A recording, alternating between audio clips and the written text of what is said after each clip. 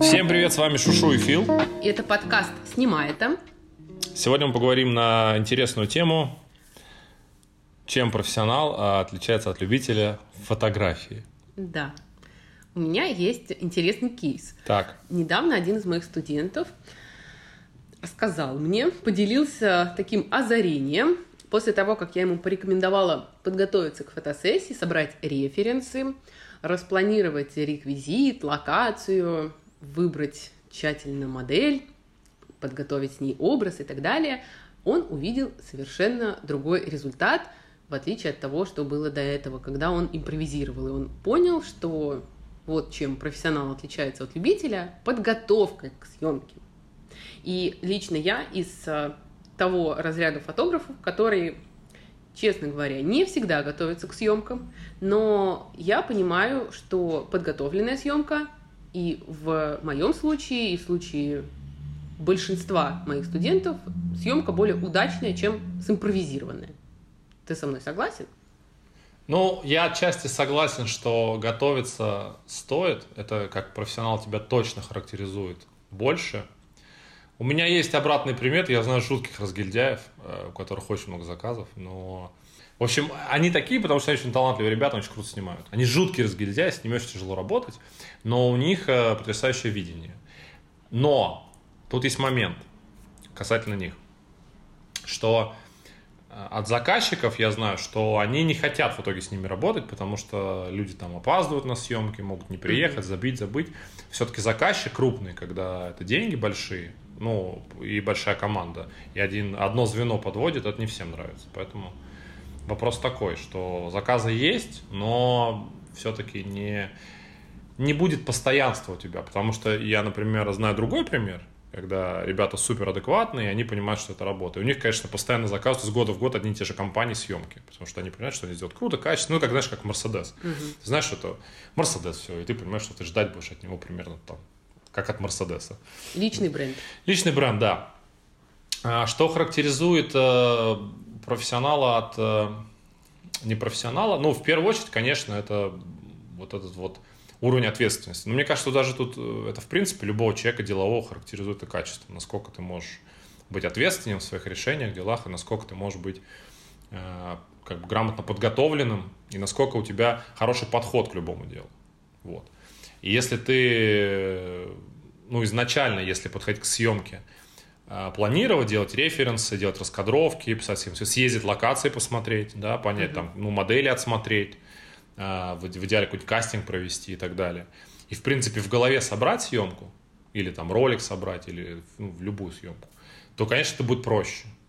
Как говорил один режиссер, да, что кино готово, главное его снять просто. Ну, все уже сделано. И, в принципе, я считаю, что эта модель очень как бы хорошо подходит к съемочному процессу. Поэтому, да, готовиться нужно, и это очень важный фактор. Это характеризует профессионального человека.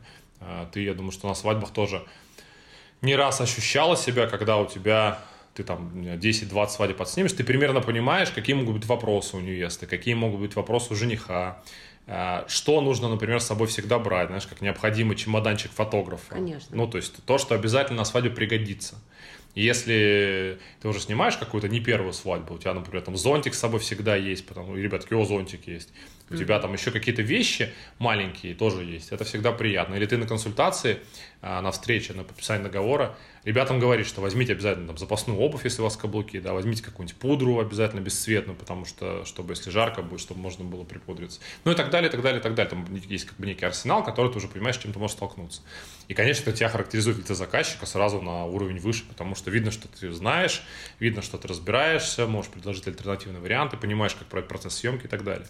Ну, если вот эту модель переложить не на свадьбы, а на другие съемки, я думаю, что примерно аналогия будет ясна. Наверное, можно это объединить общим словом опыт, наличие. Ну, опыт, понимаешь, опыт, он не дает тебе гарантию того, что ты все-таки будешь... ну, то есть ты можешь, знаешь, как у дурака махорки может быть опыт, а толку никакого нет. Тут, наверное, умение, то есть, ну, вот этот опыт получать и умение анализировать и делать какие-то выводы.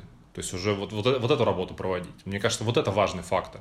Потому что, понимаешь, можно там 20 съемок снимать и не анализировать фотографии, а просто вот тебе сказали, у окна ставь, и делай так портреты. И ты вот все съемки так и проводишь. И даже не пытаешься как-то повернуть модель там или что-то еще. То есть такие тоже есть ученики. И ты думаю, прекрасно это видел. Я тоже, когда преподавал фотографию, я прям как давал модель, я говорю, ребята, вы там отойдите. Ну, потому что ты даешь, и все подходят. И знаешь, даже модель боятся подвигать. У меня был курс, я модель ставлю, и она прям стоит. Ну, она, то есть, она стоит, она ждет команды, а ребята подходят, просто щелкают одинаковые кадры все. Да. Я говорю, не-не, вы ее покрутите, ну, она живой человек, это не статуя, ее можно там говорить, что она двигается. Но в итоге она включилась в работу, и процесс пошел. То есть опыт важен, если ты при этом анализируешь ошибки или недоработки, или доработки, и вот уже откладываешь в свой такой, знаешь, бесценный опыт, прожитый, правильный, который есть. Вот в этом случае, я думаю, да, опыт имеет место. Мне кажется, еще важным фактором между любителем и профессионалом является, как это назвать, коммерческая составляющая. То есть в моем понимании любитель работает бесплатно, профессионал работает платно. Даже если у тебя не очень большой опыт, но профессионал, он ориентируется на желание заказчика, поэтому он работает платно. Он должен делать то, что от него просят. Да, он может внести какие-то свои рекомендации, какое-то свое видение, но в принципе он работает на клиента. Вот клиент хочет прийти, не знаю, там в леопардовом платье, а тебе это не нравится. Ну, что делать? Снимаешь то, за что платят, или не снимаешь. А любитель – это человек, который снимает все для души. Вот ему хочется в этой локации, ему хочется эту модель снимать, снимает. Не хочется, не делает этой работы. То есть для одного человека это работа, а для другого это хобби.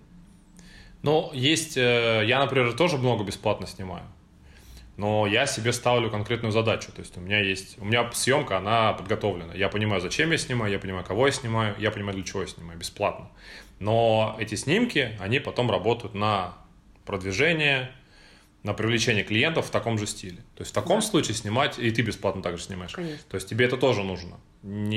Тут вопрос в том, что профессионал от любителя отличается. Когда бесплатная съемка, в одном случае профессионала это осознанная съемка, он понимает, зачем он это делает, а любитель просто пришел на локацию с какой-то моделью, и что-то там они снимают. Вот ты, наверное, тоже не раз видела такая ошибка новичка залипать в камеру.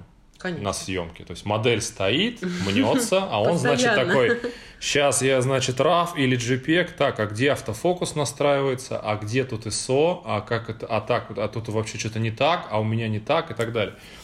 И вот это, например, тоже, знаешь, ошибка. То есть, очевидно, что профессионал, я, например, свою камеру с закрытыми глазами, как и ты знаешь, то есть я не залипаю, я все очень быстро делаю. И на свадьбе это непростительно, если ты в ЗАГСе на регистрации стоишь, такой, сейчас, ребят, фокус, а она там про корабль любви уже вещает, а ты такой, сейчас я автофокус настрою. Ну, понятно, что это невозможно. Поэтому на свадебной съемке ты свою технику должен знать как 5 пальцев. А сейчас арсенал техники расширился. Мало того, что у тебя появились, у тебя камера, объектив, у тебя еще вспышки со стойками появились. Сейчас, последние года снимают банкеты, да. Стойки со вспышками. И ты еще должен этот вопрос технически регулировать и смотреть, чтобы у тебя везде там... вроде ты их отстроил, они работают, но бывает, что там батарейки сели, или не пыхает, или еще что-то. И ты должен быстро сориентироваться, понять, или как-то подстраховаться. Или у тебя там что-то переместилось в место действия, ты должен быстро, смело все это переставить. Например, тоже, это же профессионализм. То есть профессионализм – это, например, в том числе знание техники, знание инструмента, с которым ты работаешь. Причем знать ты его должен идеально. Если это коммерческая съемка, 100% идеально, потому что, у тебя нет времени, как правило. Ты сама знаешь, что коммерческая съемка, главное отличие от бесплатной съемки – это время. Потому что на коммерческой съемке там просто каждая минута – это ценный кадр. Обычно студии за деньги. Потому что время – деньги. Студия за деньги, свадьба почасовая. Локаций много, время идет, плюс банкет, все по таймингам, поэтому, например, вот тот же знание техники, это очень важно. Ты знаешь, как недавно у меня была съемка, снимали меня, моя студентка, творческая фотосессия, и, в общем, я люблю такое в движении фотографии, лайфстайл, я говорю, включай серийную съемку, я немножко постою, тут подвигаюсь, а ты просто, серийно снимай, полови моменты. Она включает, и в этот момент она понимает, что она до этого раньше не снимала серийно, она снимала только покадрово, и скорости ее флешки хватало для того, чтобы записать вот это покадрово. В итоге у нее там, допустим, 10 кадров вот она делает на серийной съемке, и дальше мы минут 2 ждем, пока флешка это все запишет. Это просто какой-то кошмар. То есть настолько долго было, что мы просто не можем работать таким образом. То есть это тоже, конечно, тот момент. И она до этого даже не думала, что у нее такая медленная флешка. И такая, ну все, я поменяю. Вот профессионалы еще характеризуют то, что в моменты факапов своих на съемках ты вообще не показываешь вид, что что-то идет не так. То есть ты моментально должен сообразить и выкрутиться из ситуации.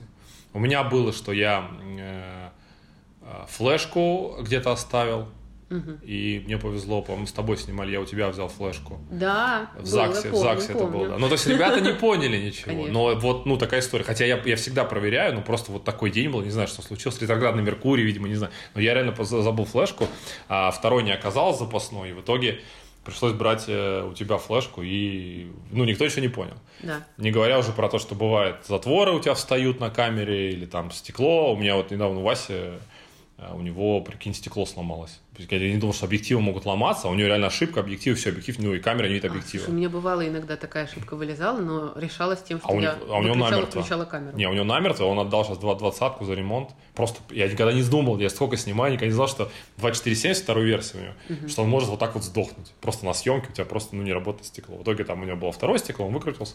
И вот это все, таких случаев просто может быть много. Там люди камеру топят в Таиланде.